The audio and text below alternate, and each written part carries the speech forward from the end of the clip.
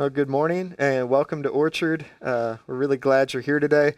In the seats in front of you, you'll find these little welcome cards. So if you're new here, want to reach out, have questions, or get in touch, find out about small groups, anything, you can fill those out and put them in the offering boxes. We do offering via those boxes in the back on both sides. Normally we start with announcements, but the only announcement I want to make today is just to say thank you. As a church, we have about 80 to 85% of the people who we know who come regularly, who are serving in some capacity. And so I don't ever expect that number. I pray that number is never 100%. Because then that would mean we just don't have that many new people coming in ever. And it takes a while, to get integrated in and to find a place to really feel like you belong. So all that to say, whether you make coffee or you're back there doing the slides and the sound, those don't magically, click on. We have people here who come and clean, make sure there's toilet paper for Sunday morning. It's kind of important. And then teaching the kids downstairs. We have 40, we average, 70, 75 upstairs, but we have 40 people who are volunteering to rotate through and teach our kids and invest in that generation. So it's Veterans Day weekend, so absolutely, I love all my fellow veterans and service members out there, but we're all called to serve, and I just am grateful. You guys are what make me love being part of this church. So I just want to say thank you so much for playing your part. And I also want to remind us, I've said this before, we'll do everything we can as a church, but I don't want us to do any more than what we're able to do.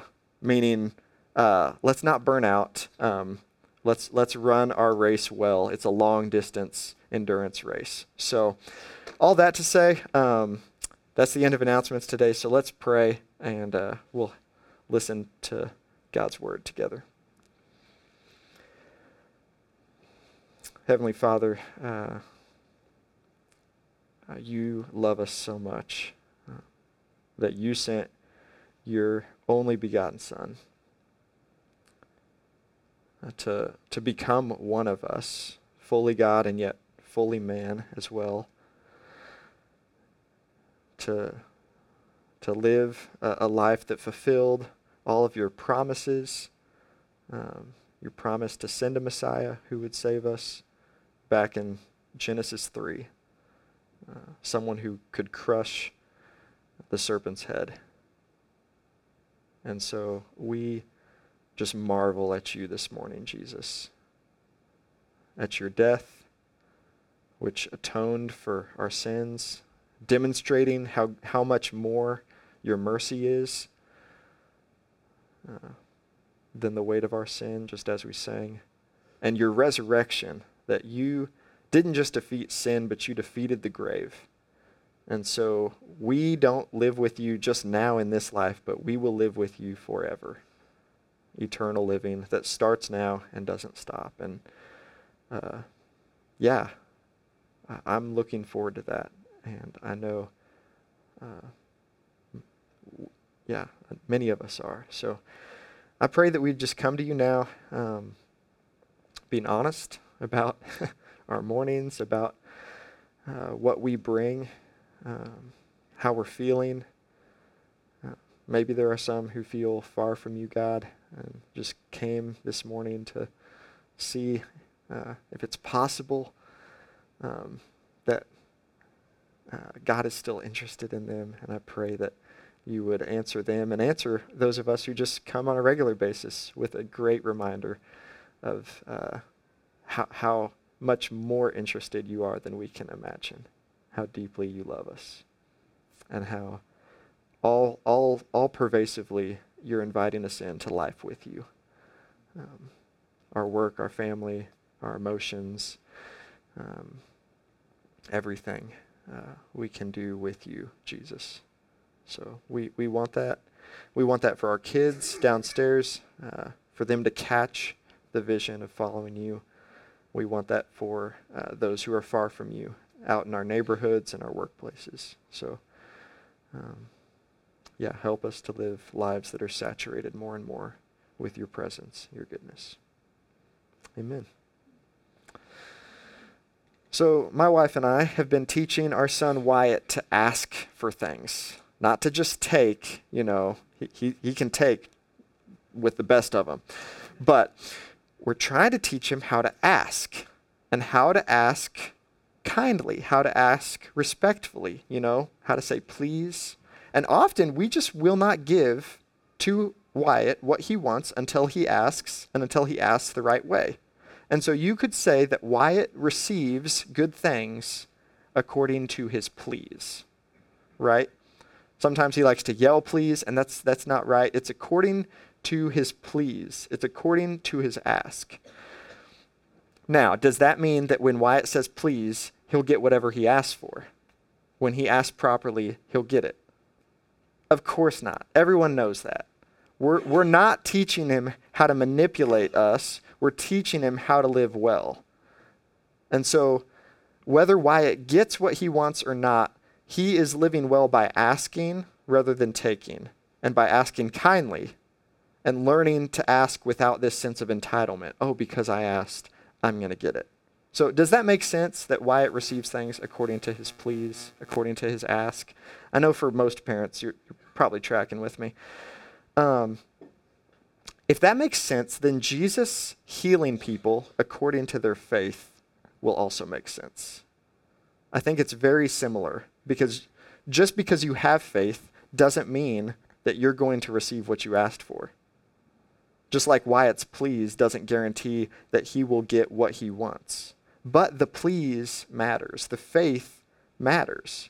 And it's because our Heavenly Father wants to teach us how to live well. So we've been trekking through the Gospel of Matthew in 2019 with a couple breaks, but today's passage, we're in Matthew chapter 9, beginning in verse 18, and I'll read through verse 26. While Jesus was saying these things to them, which last week we talked about mercy, we talked about fasting. So Jesus was saying these things to them. A ruler came in and knelt before Jesus, saying, "My daughter has just died, but come and lay your hand on her, and she will live." And Jesus rose and followed this father, with Jesus' disciples following as well. And behold, a woman who'd suffered from a discharge of blood for 12 years came up behind Jesus and just touched the fringe of his garment. For she said to herself, "If I only touch his garment, I will be made well." And Jesus turned, and seeing her, he said, "Take heart, daughter, your faith has made you well." And instantly the woman was made well. And when Jesus came to the ruler's house and saw the flute players and the crowd making a commotion, this is their way in the first century of mourning the death of someone, he said, "Go away, the girl's not dead, but sleeping." And this whole crowd laughed at him. But the crowd was put outside, and Jesus went into the house, took her by the hand, and the girl arose. And the report of this went all through that district.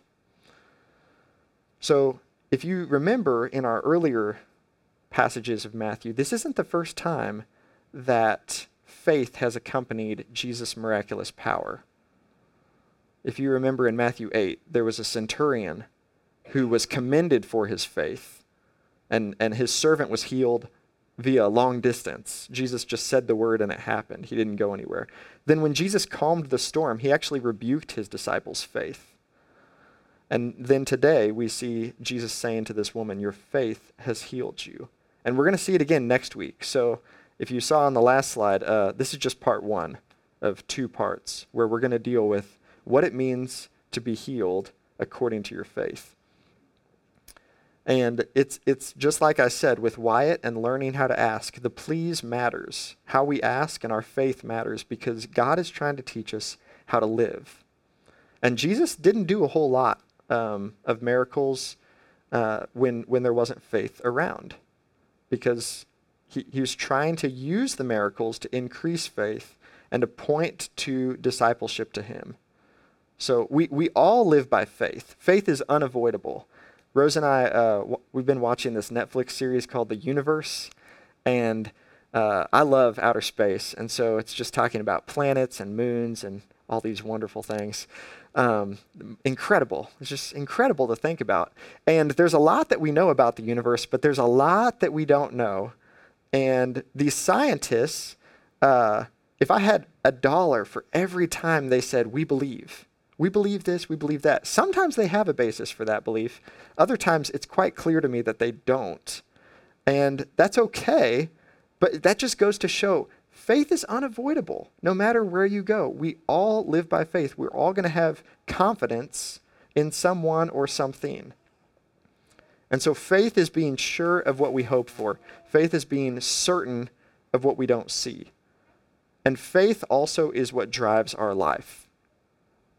According to the Bible, no matter what we put our faith in, our lives will follow that line of confidence. If we put our faith in our abilities, our jobs, our reputation, our relationships, it will drive your life wherever you place your faith. And so these two stories, the story of the father whose daughter who died and the story of this woman who reached out and touched Jesus' garment, these two stories are squashed together. Like, you can't read one story without getting the other, right? Because it was right in the middle of Jesus' journey to see this dead girl and to raise her back to life. It was right in the middle of that journey that his garment gets touched.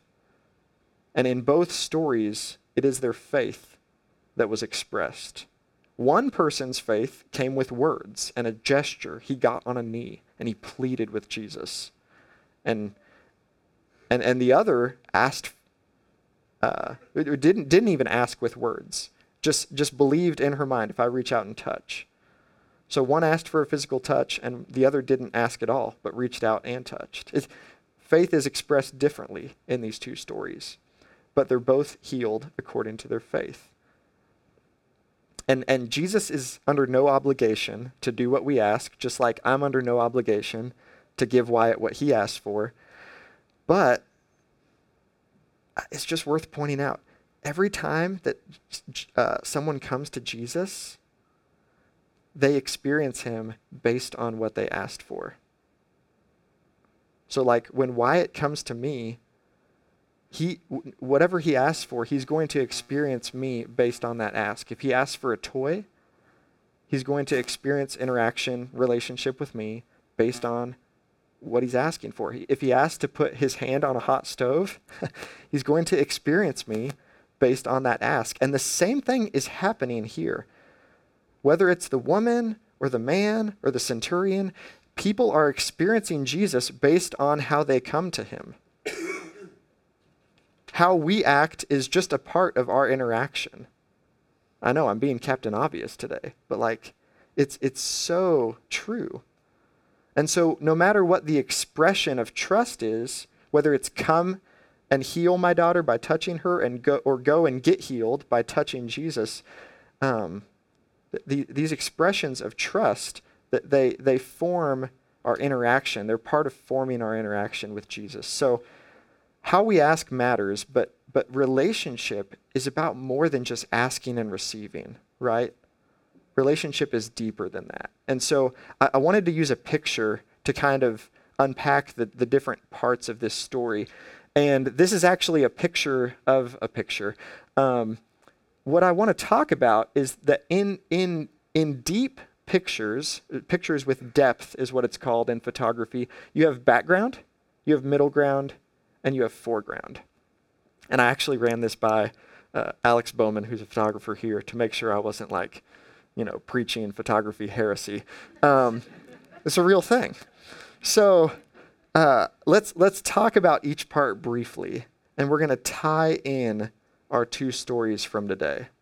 So let's start with background. Background is the part of a picture that's furthest away, and the background provides all the context for the rest of the picture.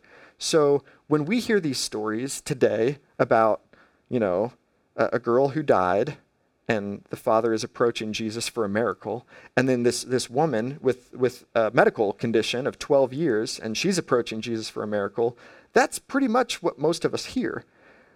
But when a Jew in the first century heard these stories, they heard all of that and they connected it back to the Pentateuch, to the first 5 books of the Bible, and that God gave his people some laws about being around dead people or touching dead people, which Jesus did both in this story. And he also gave his people some laws about being around people with blood and this condition that the woman had. In both cases, they were ceremonially unclean. So I'm going to read from Leviticus because I know it's your favorite book of the Bible. Leviticus 15, if a woman has a loss of blood for many days, I think 12 years would count, and it's not during her monthly period, or she continues to have a loss of blood after her regular period, she will be unclean, as she is during her monthly period. She'll be unclean for as long as she continues to bleed. Any bed she lies on during the time of her bleeding will be like her bed during her regular monthly period. Everything she sits on will be unclean, as during her regular monthly period. Whoever touches these things will be unclean and must wash his clothes and bathe in water. He'll be unclean until evening. Numbers 19, 11 through 15, talks about how touching a dead body or even visiting the house of a dead body makes you unclean. So think about the implications now. Back to our story, especially that of the woman, who after 12 years, how many people knew about her condition? And were trying to isolate themselves from her so that they could remain ceremonially clean. It was worse than just a medical condition. This was suffering across the board of her life. And Jesus breaks these rules. Except he doesn't. Because Jesus appears to break the rules, but what happens when he breaks them is he purifies those who are unclean. And so there's no more rule against that. And just like the various parts of God's temple, we talked about Jesus as the temple the last few weeks, various parts of God's temple had this purifying effect where, you know, if Mark's part of the temple and I go over there and touch him, then I get clean because that has been anointed and set aside as holy. It's all representing Jesus. And Jesus is the Holy One. And so when he comes in contact with uncleanness, it gets clean. And so we're talking about the background. We're talking about the wounds that are being brought to Jesus. What is broken in the story is the background. It is what is not as it should be. And if the ruler and the woman, you know, just knew what was wrong with their situations and just stayed there, there wouldn't be much of a story. And it's the same way for us. So let's move on to the foreground. As I've already alluded to, the foreground, let's just talk about photography first, because I know you're interested in it. The foreground is what is front and center in a picture. This is a picture from Alex. So in the foreground, you have this couple.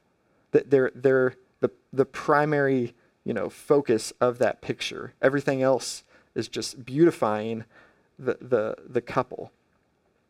And in the foreground of our story today, it is what the woman and what the man thought about Jesus. It was the image that they had of him. That was the focal point. Their view of who Jesus is. And they both trusted that Jesus was willing and able to help them. And we saw in different ways. You know, the ruler was willing, or believed that Jesus was willing to come to his daughter, and the woman was trusting that Jesus would not be upset if she reached out and touched him. You know she knows the laws. She knows the rules about being unclean. But the woman just had confidence that Jesus was that approachable, that if she just touched him, she would be healed, and Jesus, you know, wouldn't hold that against her. And it's the same way for us. I think when we come to Jesus, whether it's a Sunday morning or a Monday morning or a Thursday evening, we can come to Jesus, but when we come to him, what we sense, what we believe, I would even say see or feel, it matters. Like our picture of who Jesus is, it really matters. And in this story, this is one of my favorite stories because it's so clear to me when I see Jesus in this story, I see someone who's not in a hurry. Jesus is on a mission to raise someone from the dead, a girl, and Jesus is not in a hurry. He stops and he speaks tenderly and kindly and heals this woman. And so I just want to encourage you this morning and just as you continue to live your life and pursue Jesus, be aware of your picture of him. Jesus, in this story, he's changing the world at 3 miles an hour. That's the average human walking speed. He's walking to the house, and he's changing the world at 3 miles an hour. And I personally, this is something I struggle with so much because I just want to do and do and do more. And we're all challenged through this picture of Jesus to ruthlessly eliminate hurry from our life. Jesus is not in a hurry. And when we come to him, we just got to come to him as he is. He's in the foreground of our picture. He's the main attraction. He's center stage for them and for us. If we're really coming to him, he will be in the foreground. And so that leaves us with the middle ground. So the middle ground, this is a technical description. It's what connects it all together. Sorry, bad joke. It's not a technical description. That's the best way I can come up with it. It's just simply the space between the background and the foreground. And faith is I think, a great description in this story of what the middle ground is. If the background is the wound and the foreground is the healer, faith is the middle ground. It is the journey of connecting the background to the foreground. And even though Jesus said it's her faith that healed her, we've got to all acknowledge that, of course, it's actually Jesus who healed her. It was because her confidence was in Jesus. And it was that confidence that brought her to Jesus. So in 3 words, I see these 3 parts to the healing picture. There's the wound, there's the healer, and then those 2 are connected by confidence, by trust in the healer, by faith. And again, Jesus has repeatedly come to people in a manner in which they ask. So all that to say, whatever you're asking Jesus for, you will experience Jesus on that account. If you ask him for a miracle and he doesn't give it to you, that doesn't mean he doesn't love you. Still means he's active in your life. But we must recognize even in a no, when we ask Jesus for something and we get a no or a not yet, he is relating to us based on our ask. He chooses to respond to faith. And so you don't need perfect faith. We just need faith in the perfect one.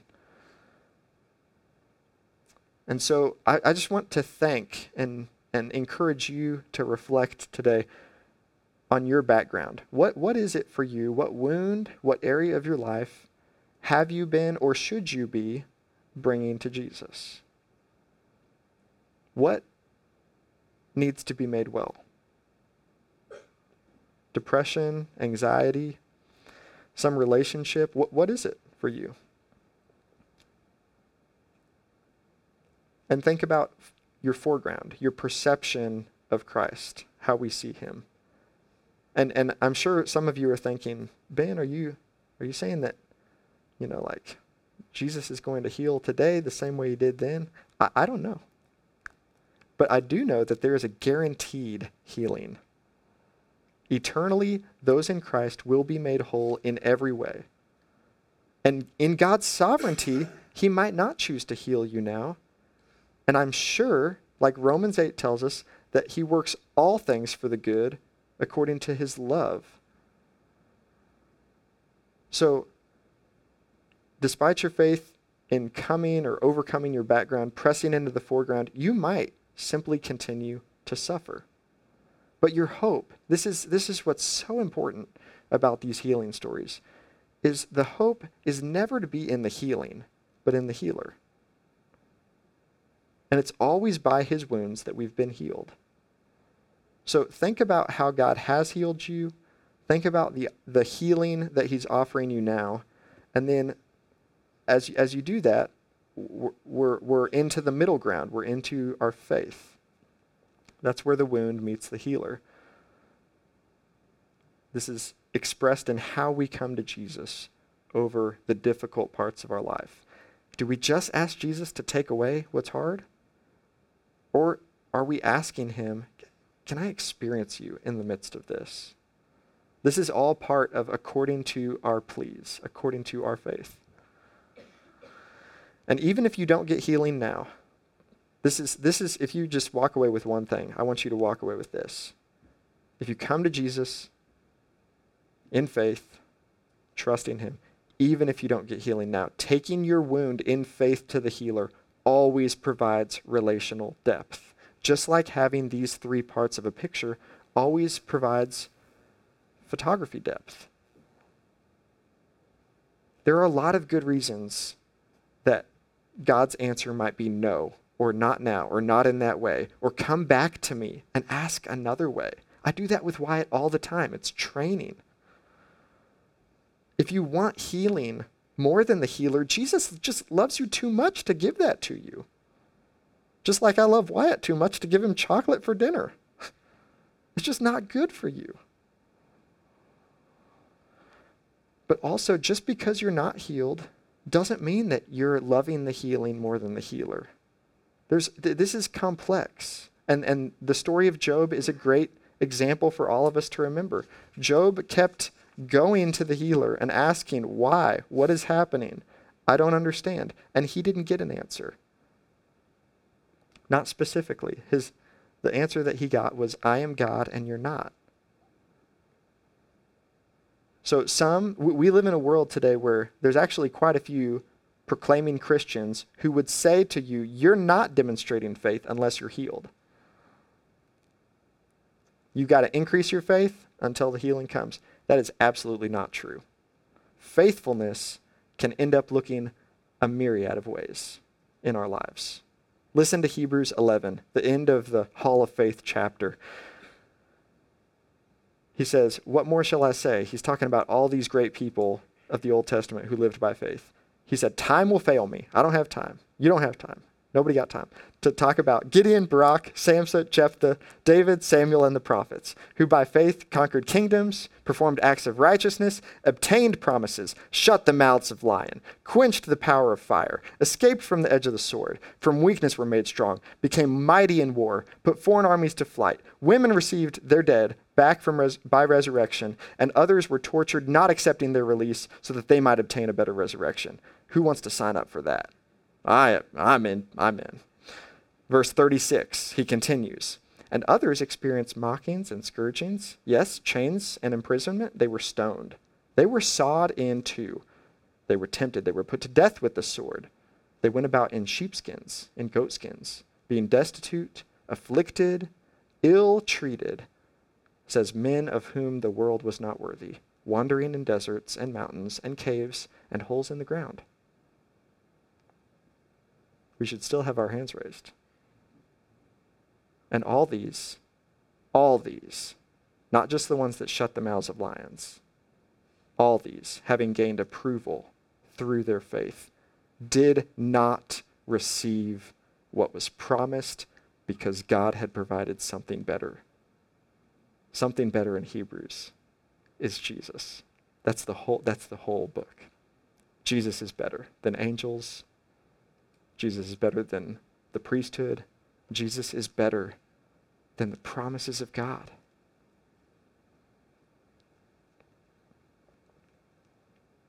And so you might have great moments in your life of faith. You might have terrible moments in your life of faith.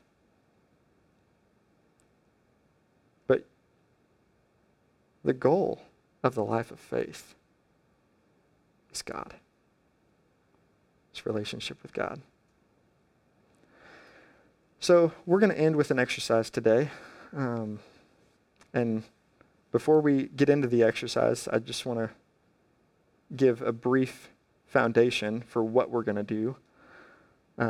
Because sometimes when you put up the kite of experience and you just like let the wind blow, certain people are like very tempted to, I don't know.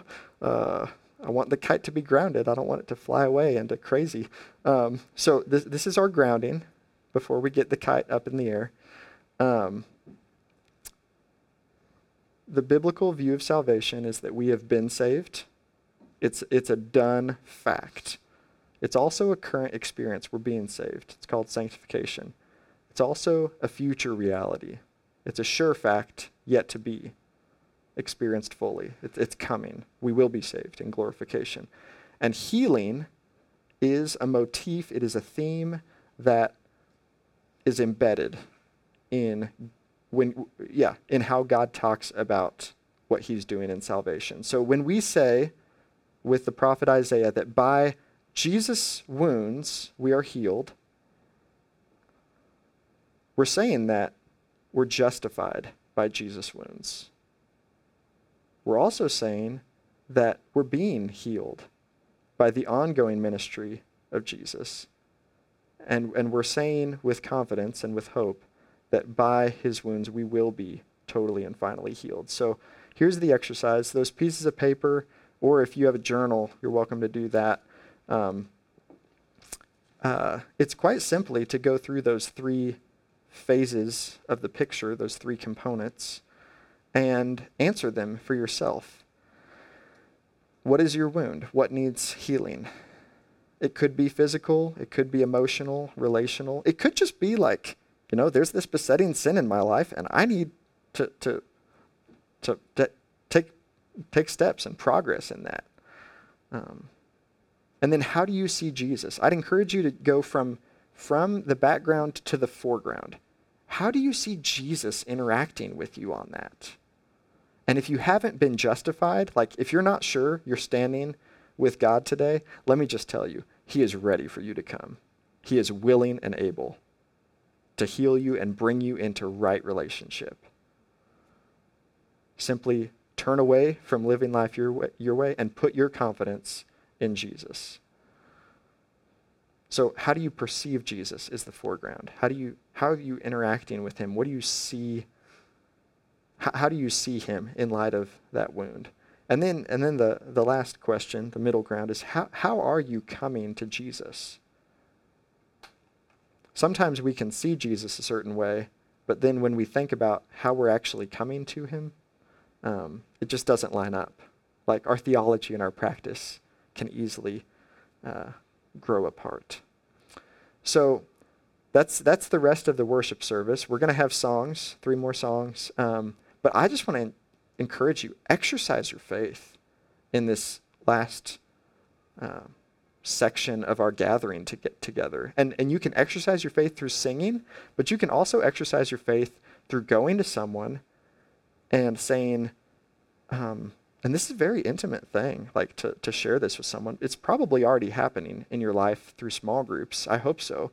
But find someone, pull them aside and say, would you pray for me? And here's the key. I do want to create a rule for your safety this morning. Do not go up to someone else and say, how can I pray for you? Don't do that today. Not today. Ask them. That leaves us in charge of inviting others into our healing. You don't get to barge in. It doesn't go well when we barge into other people's hearts. Okay? We're not the Kool-Aid man. No, not cool. So that's what I want to encourage you to do the rest of the service, is exercise your faith. It might just be through singing and praying to God. It might be through writing this down and inviting someone that you trust to pray for you. But Jesus is the wounded healer, and by his wounds, we are healed.